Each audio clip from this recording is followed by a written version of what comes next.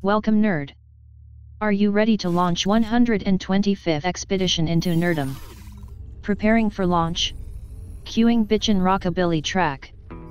Priming engines. Now boiling the cauldron for your witch's brew. Unencrypting files for comics, TV, movies, wrestling. Launching ANS in 3, 2, 1. Hey, this is Christian. Hey, this is Damon. And this is the Amazing Nerd Show. Christian, so over the weekend, I came to the realization that kids nowadays don't know what Saturday morning cartoons are. And it hit me like a ton of bricks. When you were a kid growing up, did you have Saturday morning cartoons? Absolutely. They did. Okay. They weren't over just yet. So you woke up early in the morning, got your bowl of cereal, and sat in front of the TV, and that was it for like a good 3 to 4 hour stretch, right? Yep, for about 20 years of my life. Yeah, and it was something that you looked forward to. Like, I think I look forward to like Saturday morning cartoons more than like just being off of school. Like, I was always super stoked. My daughter will never know the joy of Saturday morning cartoons because nowadays, like, you literally just have channels playing cartoons all the fucking time. You know, so like it's just nonstop. Like, everything's on tap. Where like we had to wait all week long to get our cartoons. So, and there was no fucking pausing. There was no recording, at least back in my day. You missed them, and that was it. You know, but my daughter's got fucking pause, rewind, and shit. Like, she knows the DVR better than I do at this point. So, I mean, like, what were some of your favorite Saturday morning cartoons, Christian? I had the Animaniacs. They were still doing reruns of old Spider-Man when I was young. They were doing X-Men. They had the newer X-Men Fox series that was going on. The one where they're all in like high school. X-Men Evolution. Yeah. That was that one. Static Shock. Man, and also, you're making me feel old. There was tons of great. I had like Super Friends and like Spider-Man and His Amazing Friends, like the Gummy Bears. I'd have the good shit like you had. Yeah, man, so. I had a catalog of pretty much all those great 90s cartoons that they would just replay during my childhood. So that was my greatness. And no one paid attention to me, so I did use the VCR and record over tapes all the time. Yeah, no, I never thought about it at that time, but VCRs were pretty brand new, so I'm pretty sure those blank tapes cost a lot of money, you know, when I was that age. So, but yeah, no, I mean, I do remember like my, like, I think it was probably like middle school, like waking up on a Saturday morning, like to watch like, you know, the X-Men animated series and everything. That was huge when it came out. But yeah, my daughter will never know the joys of like, you know, looking forward to that all week long and, you know, getting that huge block of cartoons. And I don't know. I mean, maybe it's better this way where she could just watch it at any point. You know, she doesn't get tons of TV here, but, you know, like everything's just on tap. And like if we don't have something, she looks at us like we're crazy. Like if we can't find it, like, listen to me, kid. She's like, well, just YouTube it, Dad. Jesus. I was like, okay, you know what? You're spoiled. What's funny is I actually make a point to try to watch like anime nowadays on Saturdays. Like, oh, I really? will like get up and like we'll binge a bunch of anime today because it's Saturday. Are you just like trying to get that nostalgic feel? Like you're keeping Probably. it on Saturday because of that? Uh-huh. Okay. I could see that. Yeah, no, man. Now I'm just happy to like be able to sleep in a little bit, you know, as much as I can with a 5-year-old. But yeah, no, I'm with her. I'm binging everything that I can, you know. It is fantastic that like everything's there at like, you know, fingertips length where you could watch it pretty much at any time. I mean, now I have so many streaming services, you know, you pretty much find anything. But I don't know, man, just the fact that, you know, you had to wait for the shows almost, I feel like made them more like special. You know, like now I don't want to go back to those times. Because I'm also spoiled along with my daughter, where I'm used to be able to watch, the Batman animated series when I want to watch the Batman animated series, Well, do you also get the other side of that coin, which is like there's so much there that you don't know what to watch? Or Yes. like you'll just put on something random bullshit because you don't want to watch anything that you have to pay attention to? Or... It's too big of a choice. Yes. I've actually, because I still collect Blu-rays and shit. I'm that, geek. So I still stand in front of my like Blu-ray wall because there's a lot of them. And I'll end up standing and spending like 15 minutes trying to choose what I want to end up watching. And then I'll turn around, sit down and watch Netflix. Because I just can't make that decision. And it's the same with like the streaming. Well, I'll be like, okay, you know what? I'm in the mood for this. But then like, oh wait, this is still in my queue. And then you end up not watching anything, looking at your phone the entire fucking time. So I mean, I think it's been like a month since I watched Westworld last, just because I don't want anything on that I have to pay attention to. Yes. And stuff like that. It is hard to like disconnect from your phone. Like in social media at times when you have stuff on. So I will like make a point to like turn off my phone if I'm watching something, especially if I have to like review it for the show. But it is hard. It is hard. All right, man. Well, we got plenty of news to talk about. But before we move on, make sure to subscribe to us on Apple Podcasts or your favorite podcast platform. And while you're at it, give us a 5-star review if you like the show. And if you DM us a screenshot, not only will we read it on the show, but we'll send you some nerd swag. Let's get into the news. Every week we collect the biggest headlines and rumors in nerdom. We're not mild-mannered reporters, we are mere podcasters with opinions. All right, we have Henry Cavill returning as Superman for future DC comic movies. So yeah, apparently he will be reprising the role as Clark Kent, and it's going to be more kind of in the fashion of Nick Fury and the Incredible Hulk, where he'll just be like appearing in other films as a supporting character or even like cameos. I'm okay with this. I feel like in Justice League, even though that movie is a piece of shit, I finally saw a glimpse of Superman, even though it was fleeting, where I believed that, he could do this role. So I'm excited to see, underneath a different director, his, take on Superman. So I never, bought into, the character with, Zack Snyder. If Zack Snyder is attached to like his return, which I'm scared of right now with all the fucking, Snyder cut buzz, I'll definitely be disappointed. But if this is just, Cavill being Superman and getting to do his own thing and, we get more of that like Christopher Reeve vibe, I'm good with it. Bring him back. I always see Warner Brothers having, dollar signs in their eyes. So, like, with Snyder coming back with the Snyder Cut, that's my first fear, It's going to be Snyder and Cavill Man of Steel 2, again. right? Man of Steel 2. I don't know. And then how does Superman work in a cameo?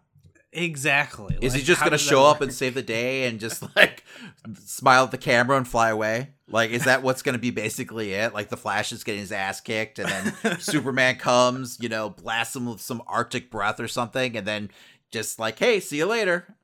The entire Green Lantern Corps is like down and out. Superman just comes in, one punch. Yeah. Hey, good. See you guys. Bye. Thanks. We just wasted 2 hours. That's what Justice League was. Well, exactly, right? That's what happened at the end of Justice League. So it's like, man, the rest of these heroes are just worthless. So yeah, no, I mean, hopefully it's not that. I'd love to see, him get paired with the right director and, eventually even get his own film again. All right, up next, Harley Quinn movie project in the works at Warner Brothers. Obviously. Yes. It's like, no shit. Even though that Birds of Prey like didn't do that great in the box office, I mean, it still made money. And it's an ultra like popular character. So of course they're like trying to figure out where Harley is going to end up next. Do you have a vision for what you would like to see out of like, this character in the DC universe? I'm not sure. I definitely would like to see her and like Poison Ivy have a kind of like film together. I think that would be a great direction to take her, especially since Poison Ivy hasn't had anything good ever in DC films. No, so. yeah. I mean, besides what Uma Thurman did, which was once again horrible. She hasn't really been in any other films. So beyond that, what they're already doing with Suicide Squad, I'm interested to see what James Gunn is going to bring to the table, stuff like that. But I don't know where you go with Harley at the moment. I would like to see a Birds of Prey 2. I do think there's potential there, but the first one was good to a point. I kind of want her to stay away from Birds of Prey just because that was such a Harley centric film where I felt like it kind of took away from like the rest of the characters, where I'd be okay with the Birds of Prey movie moving on without Harley. And it was almost kind of set up that way if you think about it. I don't think they'll go that route just because she's the people bringing asses into seats, but it did feel like she was kind of moving on, and like the birds were like a team. That once again, not to do a re-review for the movie, that movie definitely feels more like a prequel to the Birds of Prey than an actual movie about the Birds of Prey. So, but do you want to see Harley and the Joker back together at any point? Like, not so much like in a relationship, but in a movie together? I mean, I wouldn't mind it, but at the same time, it has to be a good Joker. It has to be a well-written Joker, a well-thought-out Joker. So not Jared Leto, is what you're saying? I don't think it's him. I think it was just poor design and writing. No, yeah, I don't blame him and his performance, but I agree. It's more about script and, character design overall. So, but yeah. I wouldn't mind to get like a mad love story eventually, but you do have to have the right Joker, and get the right message across. So I liked where they're going with the character in Birds, though, and we'll see what happens with the sequel to Suicide Squad. So as long as they keep on like traveling down that road, I feel like Harley's in the right hands. All right, and then up next, following the news of the Snyder Cuts, Suicide Squad director David Ayer says his cut of the movie does exist. But the question, Christian, is, do we want to fucking see it? Because I don't know. I didn't really see a lot in Suicide Squad where I feel like, oh, well, with a few additional scenes and I don't know, man. This doesn't excite me at all. With the success of like the Snyder Cut actually like being a thing now, fans are starting to stir and clamor for the Ayer cut, I guess. For me, there just wasn't a lot there in the first place where I'd want to see more of this movie. But Ayer's come out and said that there were quite a bit of changes that the studio did to the film, which is actually the opposite of what he originally said. At one point in an interview, he said, no, the cut that you see of the Suicide Squad is my cut. But now he's saying that, no, there were actually quite a bit of changes made. I guess Harley and Deadshot had a relationship. They fell for each other in the movie. He had a whole different opening sequence. There was a big scene with the Joker driving the tattoo man to suicide, and then Diablo actually ended up surviving the film. So I mean, those are some huge changes. But I don't know why he downplayed that originally. But maybe he was just trying to be a good team player or whatever. Yeah, exactly. So, saving grace and stuff. But he's definitely taken a lot of shit for this movie, over the years. So I'm surprised he kept his mouth shut. I don't know if this is him stirring up, the potential of an Ayer cut. He's kind of seeming like he's downplaying it a little, but I don't know. I mean, would you want to see it? I mean, I'd be curious to see it. I did kind of enjoy the original. David's already shaking his head now.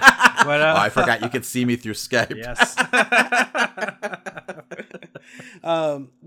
There was potential. It felt like something straight out of the comics, and I think that's the reason why I originally liked the film. But I wouldn't mind knowing what his original cut was. With changes like Diablo surviving by the end of the film, how does that change his self-sacrifice for that moment in that whole scene in the movie? So I'm curious to see what his vision was by the end of the day, but not so much that I'm campaigning for it. Yeah, well, and that's the thing, like, so does the film end on the same note? Does Harley end up going back to the Joker at the end of the film if her and Deadshot have a relationship all of a sudden? Well, so it's Harley. It does feel like some really significant changes were done to this film. So I'm surprised that he's like stuck by it so hardcore.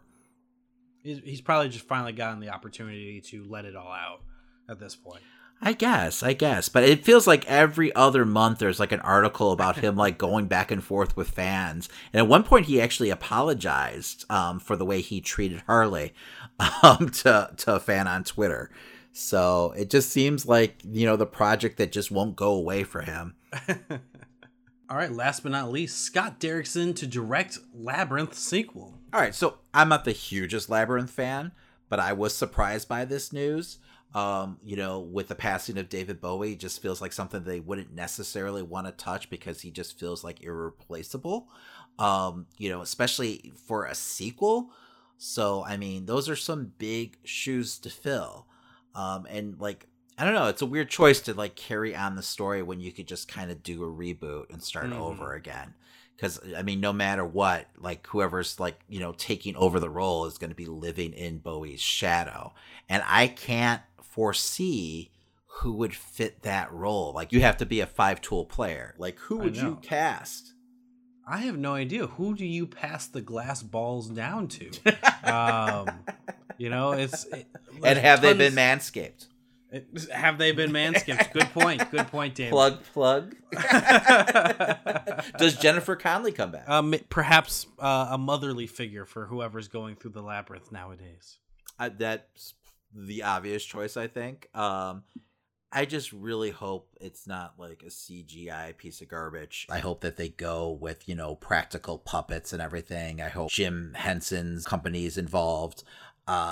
We saw it with like Dark Crystal. It's possible. It's just, whether or not the studio's willing, to put the time and money into it.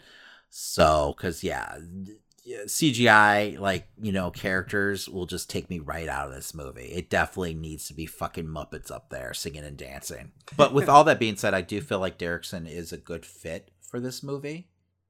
It feels like, he tends to trend darker with the kind of stories that he likes to tell. So, I mean, he's got the resume that fits. All right, Damon, there's a movie you saw that is taking the nation by storm. Kind of. It's more of like a rain shower, on a sunny day, a sun shower, if you will. But no, I saw the movie The Wretched. And now, our feature presentation. Dad, Mom's being weird. Mom's always been weird.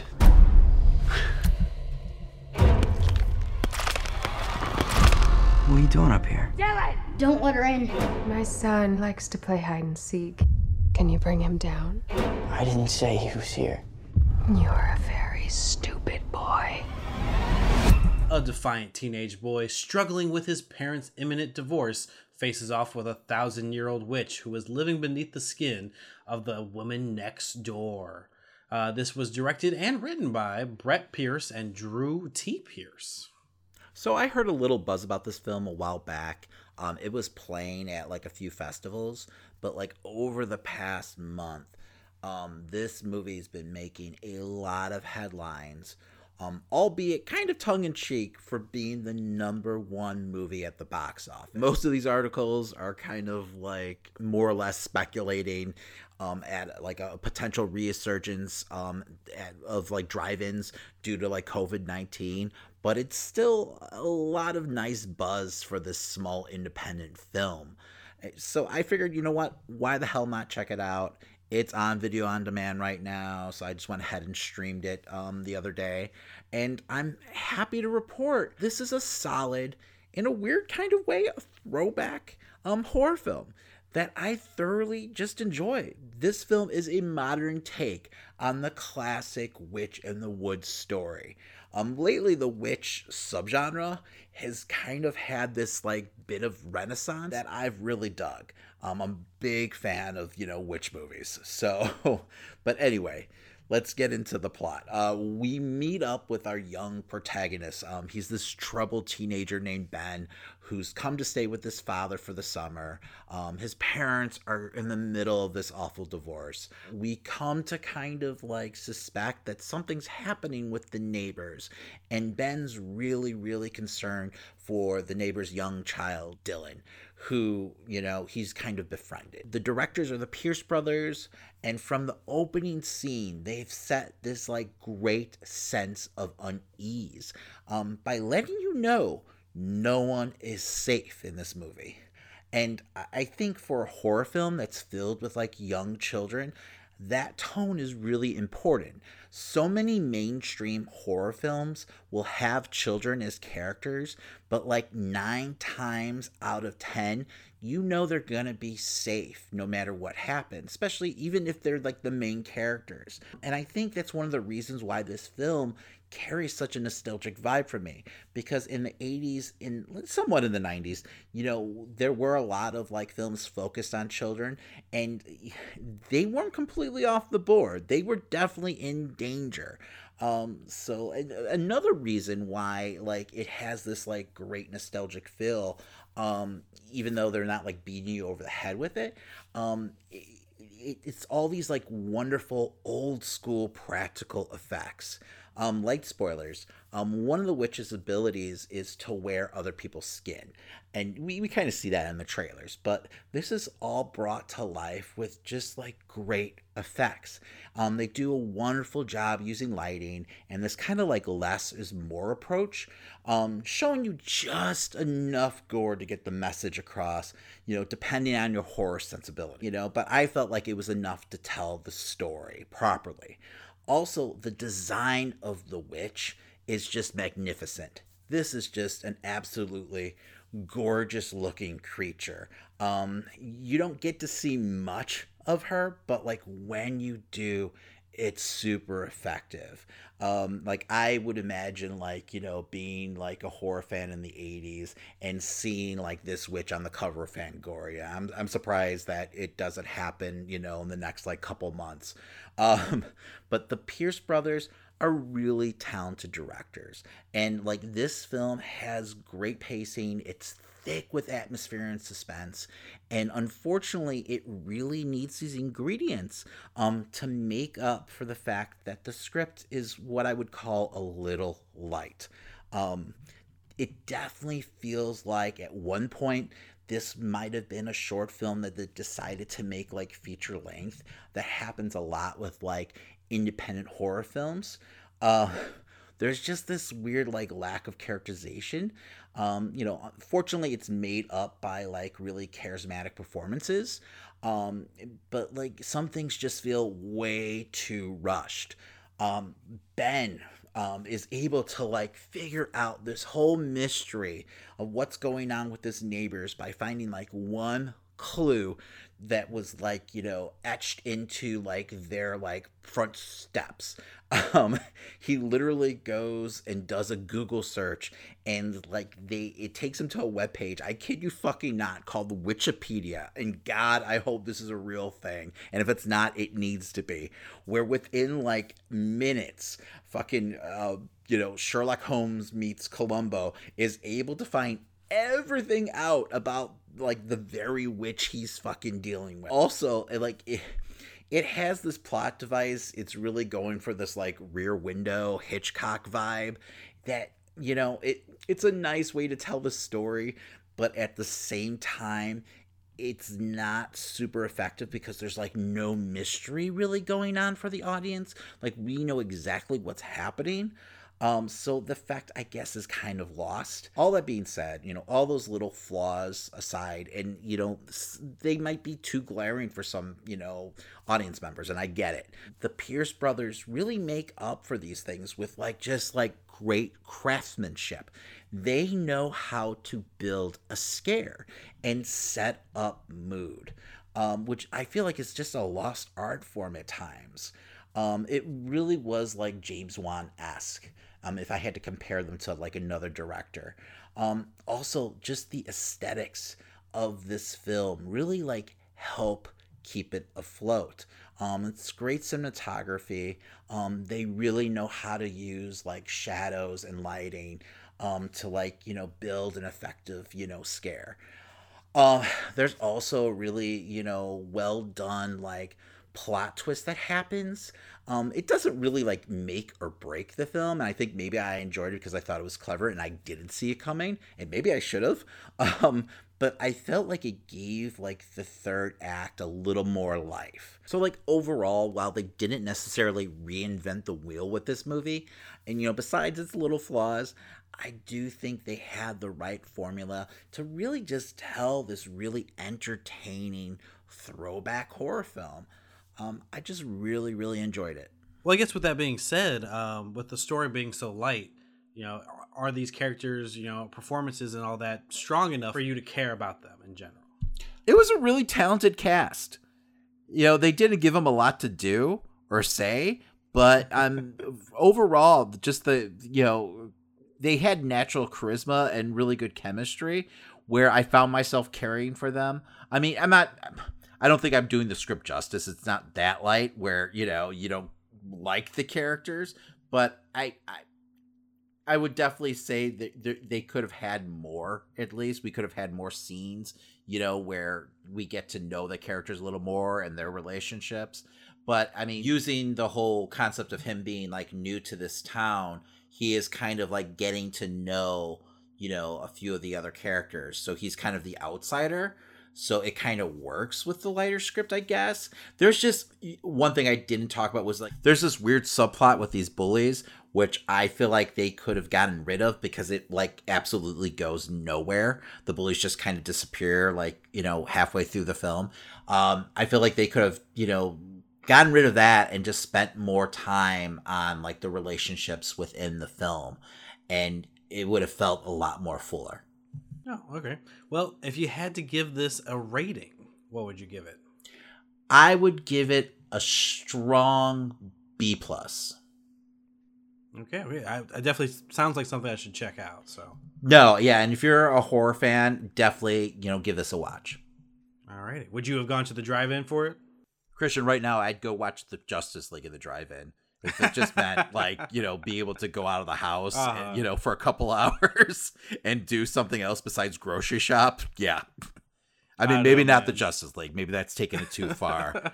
But Spider-Man 3, I'd sit at a drive-in for that. With the exhaust pipe in your car. Before we move on, this is a word from our sponsor, Manscaped. Flowers are blooming. The grass is growing. And it's time to mow your lawn. Thanks to our sponsor, Manscaped, you can now trim your hedges below the belt safely and efficiently. We're talking about ball trimmers, man. Manscaped is here to make sure your balls are smooth and smelling nice. After all, it's time for some spring cleaning. Christian, ball hygiene is important.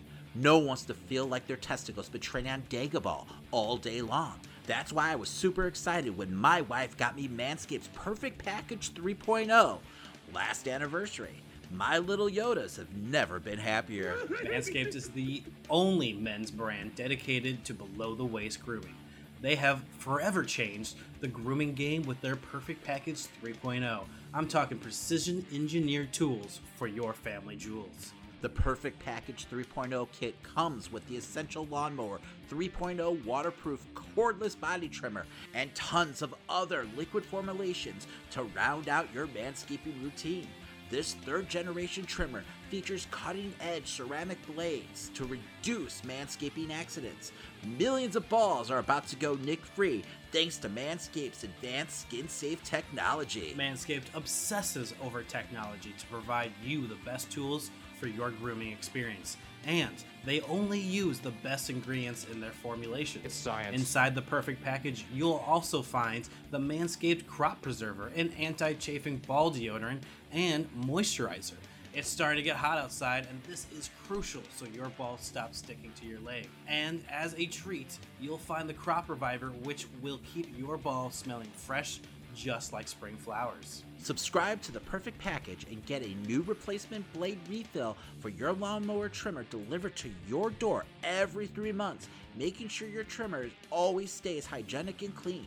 For a limited time, subscribers get 2 free gifts: the Shed Travel Bag, a $39 value, and the patented high-performance reduced chafing Manscaped Boxer Briefs. This is the perfect package for your perfect package. Get 20% off plus free shipping when you go to manscaped.com/nerdshow. Do yourself a favor and always use the right tools for the job. That's right, Christian. Get 20% off and free shipping at manscaped.com/nerdshow. That's 20% off with free shipping at manscaped.com/nerdshow. It's spring cleaning, baby, and your balls will thank you. And remind them the nerds sent you. All right, David, well, we got to move on to wrestling. We had a big pay-per-view this last weekend. Yes, we did. Let's talk about it. I want you to bring that fight you're known for. I want you to bring that grit you're known for. And most importantly, Mox, I want you to bring that heart. Because Big Boy is going to put his hand in your chest and tear your friggin' heart out of your chest. All right, it's been a year since AEW's debut pay-per-view, Double or Nothing. What did you think about this year's version? I thought it was a solid show. I thought it was super fun. I was entertained from start to finish. No, I have to say, yeah, as an entertainment product, this was, solid. But there's some steps here and there that I thought could have been better. Yeah, well, I mean, it's not a perfect show, but no. I was definitely entertained, though. But let's go ahead and let's get into it. Sure. Did you see the buy-in, Damon? I actually did. All right. It was okay. Private Party definitely needs to get some more experience, underneath their belts. They're still pretty green. I felt like, the Best Friends had to carry them a little bit here and there. But overall, it was a fine match. Yeah, it seems like they got some time with 15 minutes, but I didn't get a chance to see it. Yeah, I'm excited that the Best Friends are going to actually get a title shot. I mean, they're super over right now. And actually their segments on, Dynamite are, highly rated. And I think a lot of that probably has to do with Orange Cassidy, honestly. But I mean, good for those guys. I'm actually surprised that they had a tag match on the pre-show. They've put so much emphasis on we're going to be the tag team show, and then they put that on a pre-show. But I mean, that is a good point. And honestly, I mean, over the past couple months, Best Friends have really carried Dynamite. They've been one of the bigger focal points because they were actually there during all the tapings. So yeah, I'm surprised they didn't get a little more shine on the pay-per-view itself. But oh well, maybe they'll be title holders soon. But I guess part of it too is that you've got Kenny and Hangman tied up with the whole stadium stampede. So true, but it is what it is. I'm surprised they didn't shift things around actually, where maybe you put Chris Statlander and Penelope Ford in the pre-show and then move the tag match up. Mm-hmm. So I feel like that would have at least been the better choice. That's what I figured when I saw that they were having a match. But, their choice, their show. It is. All right. First match on the card was the Casino Ladder match for the AEW World Championship, a future title shot. That featured Brian Cage, who was our mystery opponent, and Darby Allin, Colt Cabana, Orange Cassidy, Joey Janela, Scorpio Sky, Kip Sabian, and then Frankie Kazarian and Luchasaurus. All right. So overall, I thought this was a good match. I didn't think it was a great match. As a vehicle to get Brian Cage over, I thought it worked pretty well. I was a little annoyed with the announcers for not selling Brian Cage's arrival a little more. Jim Ross and Tony kind of just grumbled through it. It almost felt like Excalibur tried to make it a bigger deal But it was a little odd to me. It felt kind of flat.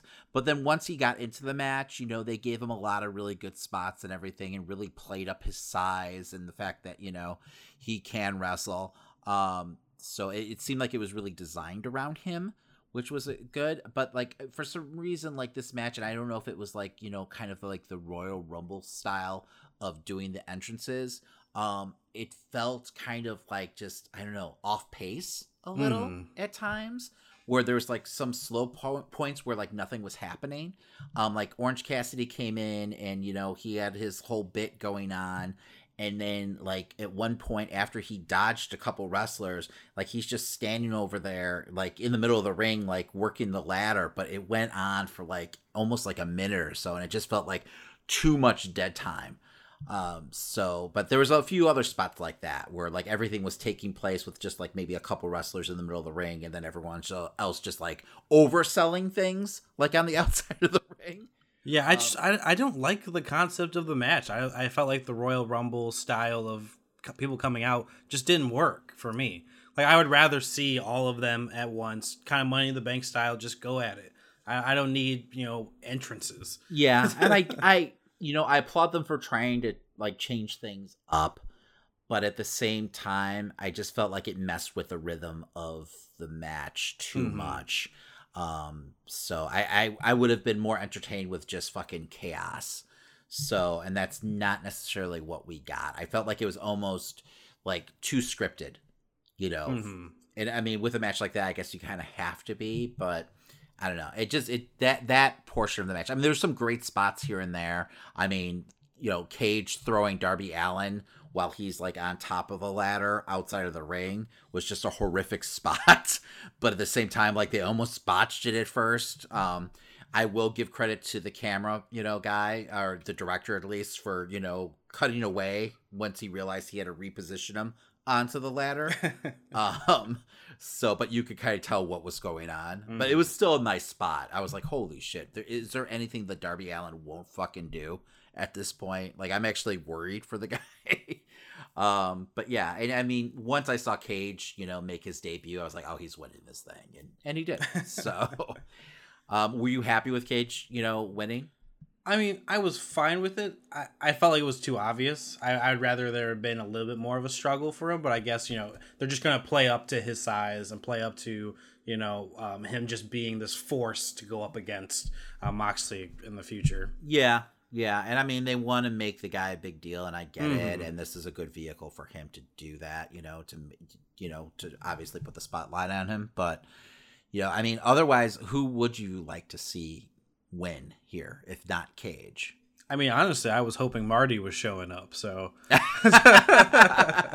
Yeah, no, we were speculating maybe like Marty would make, an appearance, since he kind of has that weird open contract with, Ring of Honor right now, where he can basically do whatever he wants or go wherever he wants. I was kind of hoping Darby Allin would have won. He's super hot right now, and what a nice way to kind of like, give him a push by having him win here. And I think that'd be a really great match to see Moxley and Allen. I know they fought before, but I felt like there was some unfinished business there. So there were definitely moments in the match where I thought it could be Frankie Kazarian. I thought that would have been an interesting choice. Since Scorpio's already had the chance, maybe he'll get a big push there. I don't think they're done with Scorpio, though. I definitely feel like they're going to revisit that soon, because they've been giving him kind of like solo vignettes lately. So I think he's going to be getting a push. I could definitely see him, going after that TNT title eventually. So, but yeah, overall, I mean, the match was fine. And I thought it did work well for, Cage's like debut. Yeah. All right. Up next, we have MJF versus Jungle Boy. I really enjoyed this match. I think it was probably one of the best matches on the card. Just like two future superstars, not WWE superstars, just, in the sense of being like huge stars, going at each other. I hope they like feud for like the next couple years, that we kind of see this like rivalry like develop between the two of them. So I really thought there was like some really well done spots. I thought there was some good mat work. I loved all their transitions that they're doing. They wrestled really like smoothly together. And I don't know if they've wrestled a lot outside of AEW, but it felt like they had good chemistry.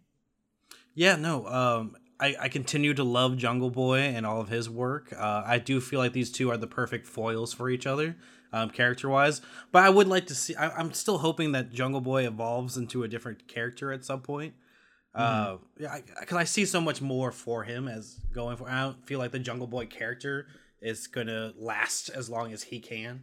No, I agree. I think you're going to get more Jack Perry, than Jungle Boy. I think that sit-down interview that he did with JR a month or two back when he faced off against Jericho, I think they're going to start, slowly like developing that character more, and we're going to see that version of him instead of like this weird mute character. I don't even understand the gimmick, honestly. He's supposed to be Tarzan, Yeah, but he lives in like Beverly Hills, right? Yeah. Am I just assuming he lives in Beverly Hills because his dad was? They during Being the Elite, they show him just hanging out in the woods, but I mean, he still has a cell phone and yes. But yes, I do feel like you're gonna get less of that gimmick and more of his like true character soon. But yeah, no, I love it. MJF is just so great. Yes, honestly, I mean, I wouldn't mind seeing Jungle Boy like pick up the win here, because I feel like MJF wouldn't necessarily lose anything. No, but I feel like they're doing kind of like what with Jericho, where he has this unstoppable record where he is cheating to win. But I mean, they want to have that big moment. You know what? You're right, because he's undefeated right now. So I mean, do you want that like streak to end here?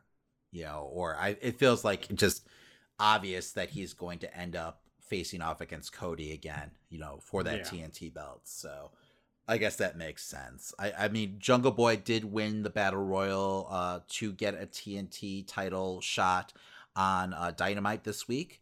So, I mean, they're still pushing Jungle Boy. And, and this isn't like WWE where if someone loses a match that they're instantly buried or they're not getting a push. I feel like they realize that, they're making it more sports-like where someone could take a loss. It's not the end of the world. It doesn't kill the character. So, but yeah, no, I'm excited for both these guys to see what their future is going to look like. All right. Well, up next we have Cody versus Lance Archer for the TNT Championship.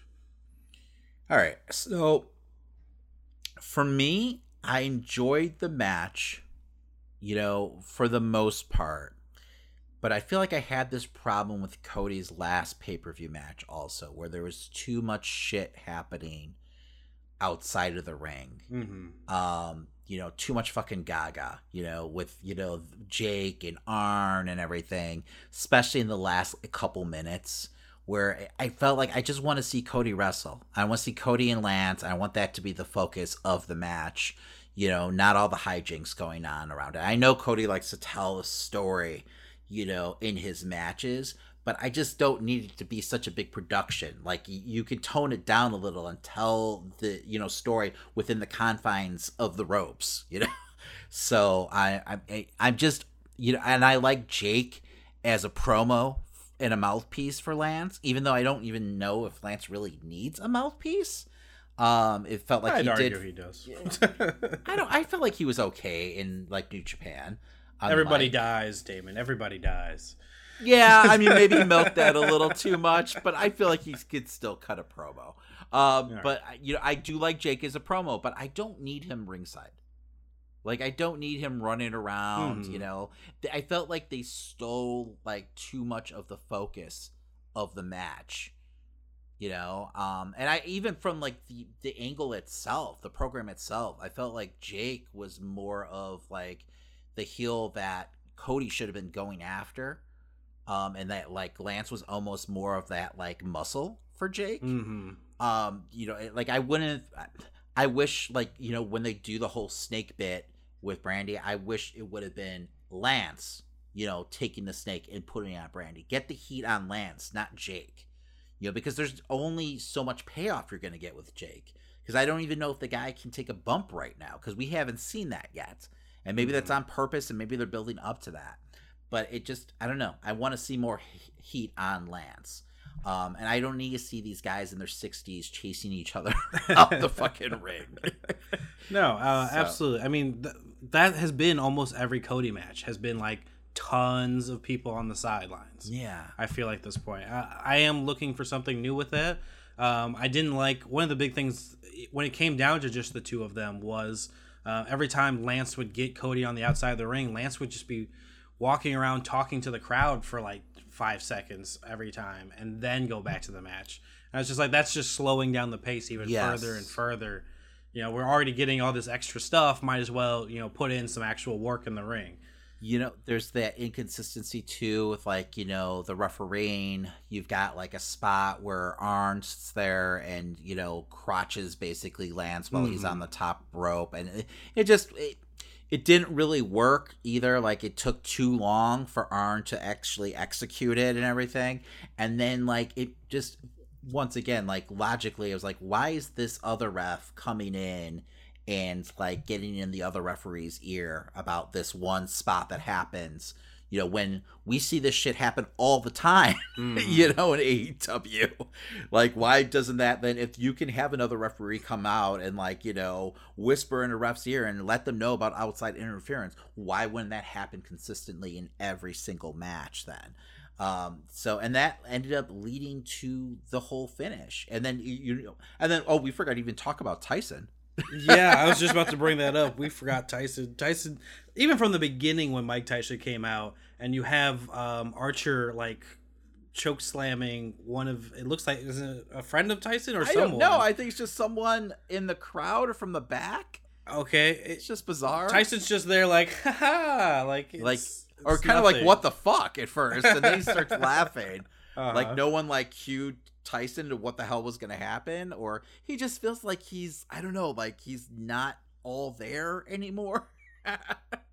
You know, not that he was that there back then either. No, he, even when he was, you know, with WWE in the Attitude Era, he was a wild card, and there's interviews where they're talking about how they weren't sure, like, you know, how things were going to go down with Tyson during that Stone Cold angle. They were concerned because he does feel just a little off and like unpredictable at times. So now you're dealing with an older Tyson and he seems a little more fucked up in the head.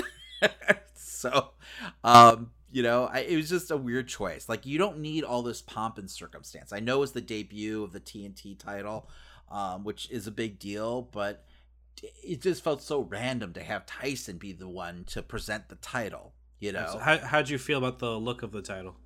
Well, it was awful, but I do understand that, you know, it's a work in progress.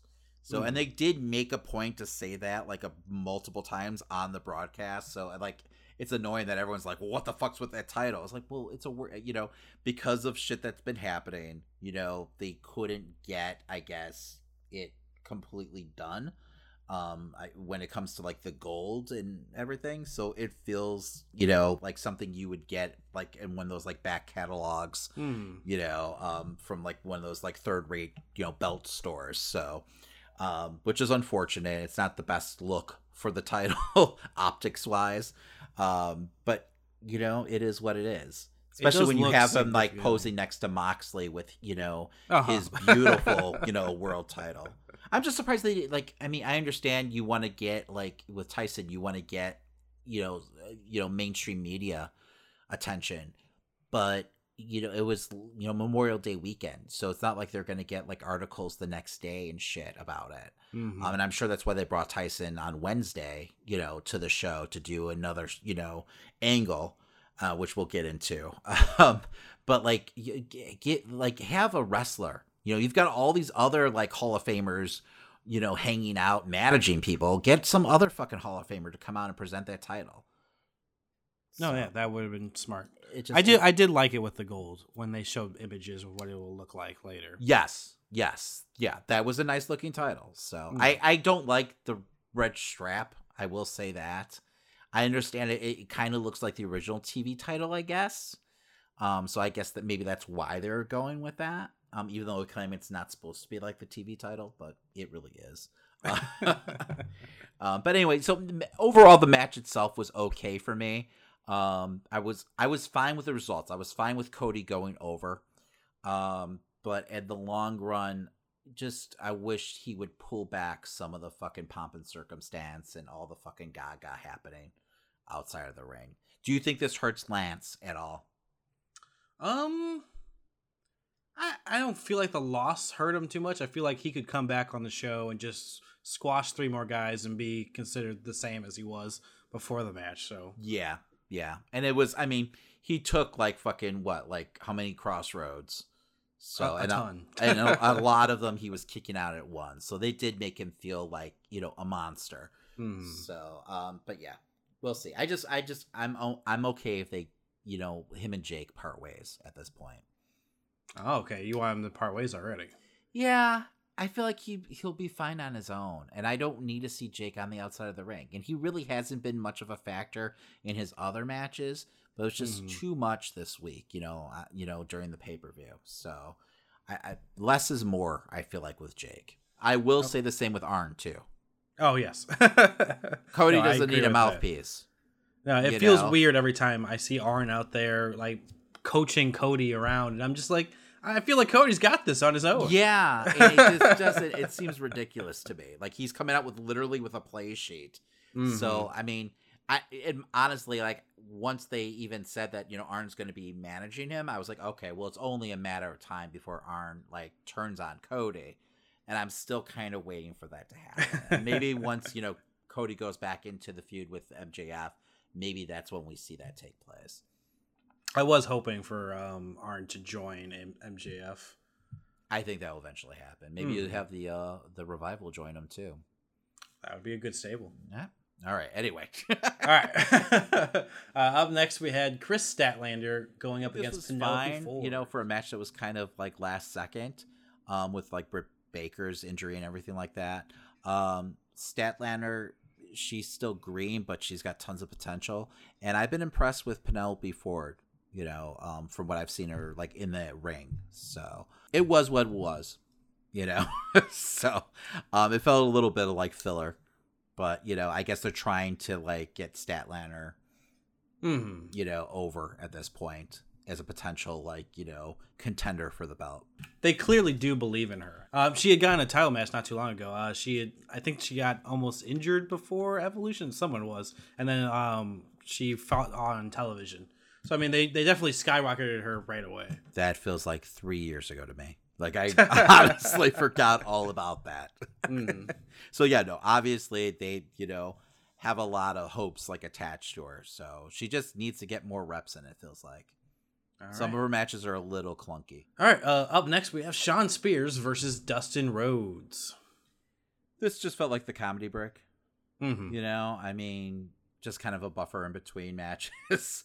So this definitely wasn't an actual match. Shawn came out, challenged Dustin, thinking that he wasn't there. He was there. Ended up getting stripped pretty much down to his underwear, and then actually exposing his ass, to the pay-per-view audience. It is what it is.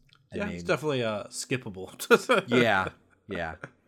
I mean, I guess if you needed a bathroom break. Up next, we have Sheeta versus Nyla Rose. I was actually really impressed with this match. I thought they had really good chemistry. I've seen them, before, obviously facing off, and I wasn't too excited about this match because it didn't feel like they were clicking much.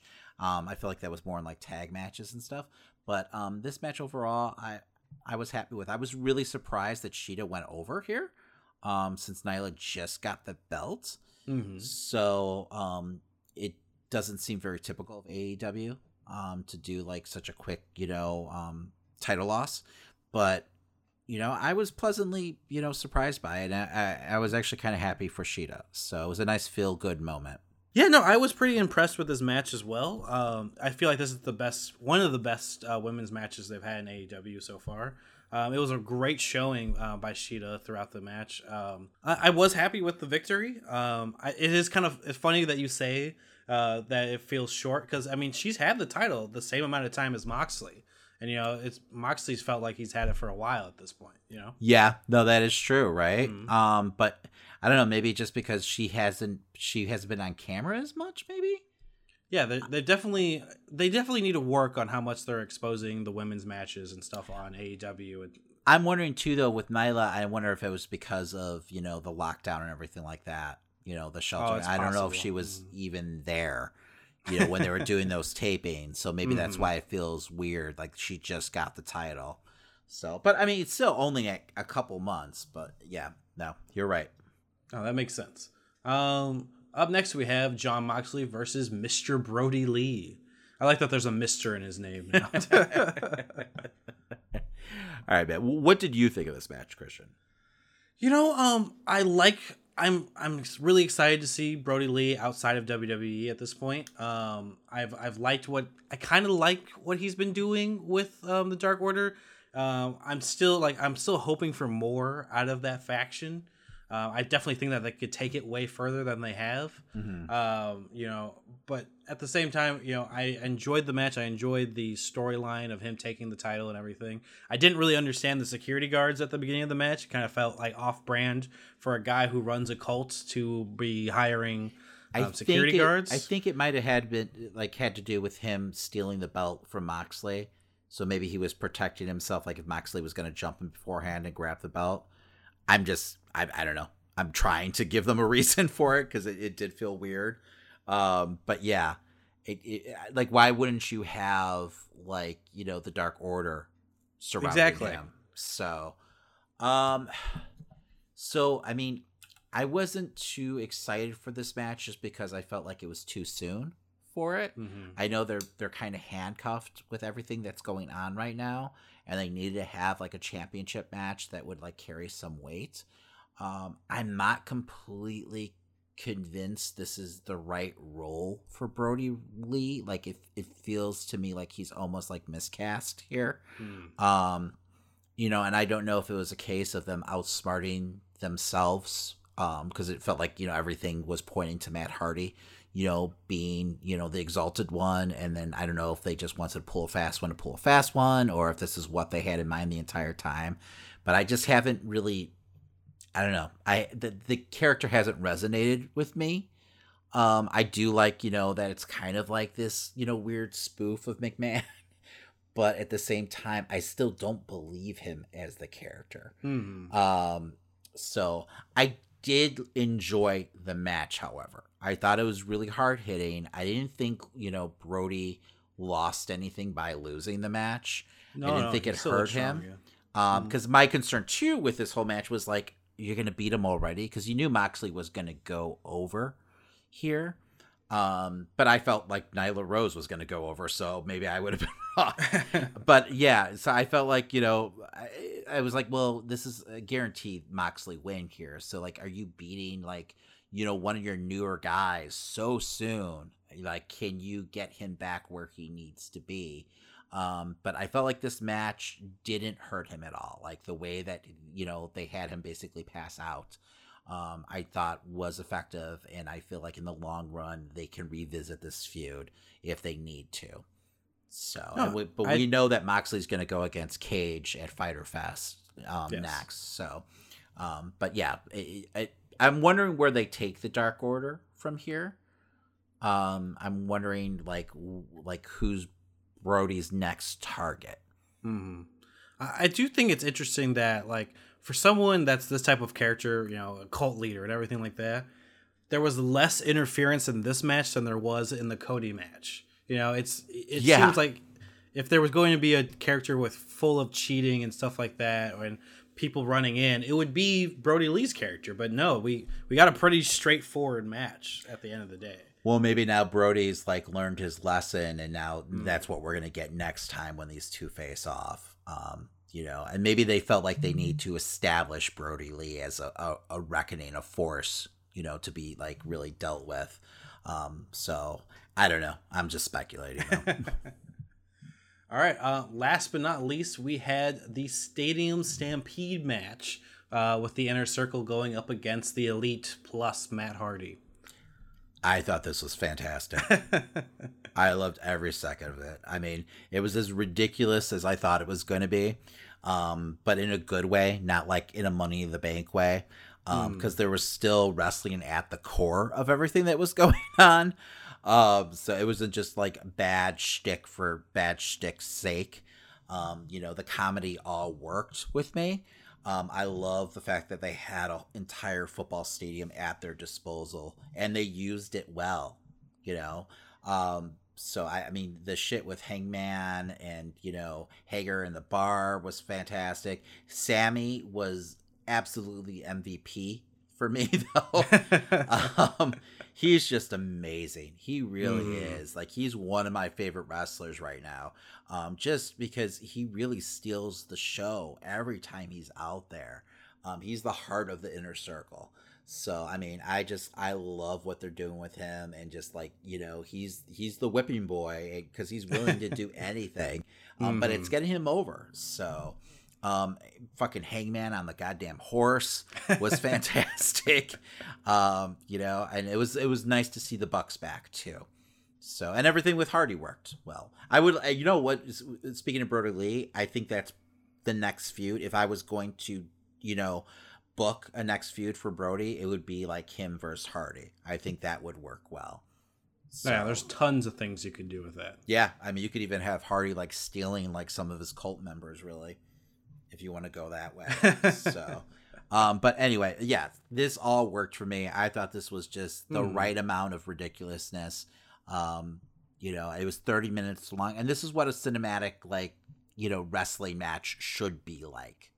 No, exactly. I mean, for it being like 34 minutes long, it didn't feel that way. It never dragged. There was never, you know, a dull moment in the match. It was crazy and fun through and through. Whereas just like Money in the Bank match was just bad joke after bad joke and tons of weird pausing for no reason. Yes. Without actual wrestling happening anywhere. No. It's felt. No. You know, this really, you know, hit all those right marks.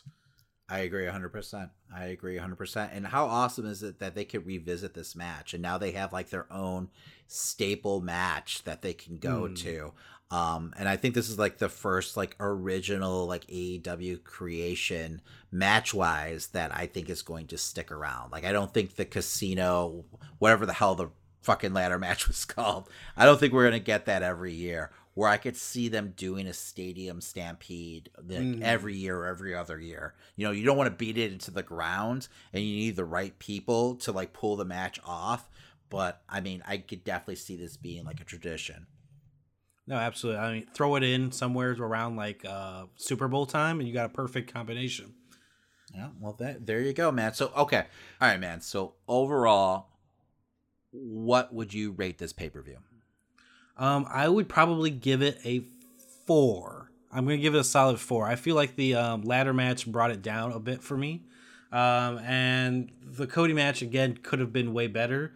Also, I didn't get anything out of Chris Statlander versus Penelope. So it's the little things that bring it down. But I think a 4 is a fair number for it. So I'm going to go ahead and I'm going to give it a 4.5 star rating, Christian.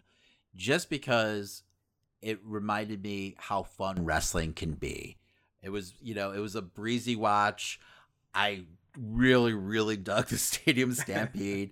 It did bring up the rest of the card for me. Yeah, it wasn't perfect, but, you know, it's been a while since I've had such a great time watching wrestling. So I'm going to give it 4.5 stars just because of those circumstances. Yeah, I'm grading on a fucking curve. I get it. But 4.5 stars, goddammit.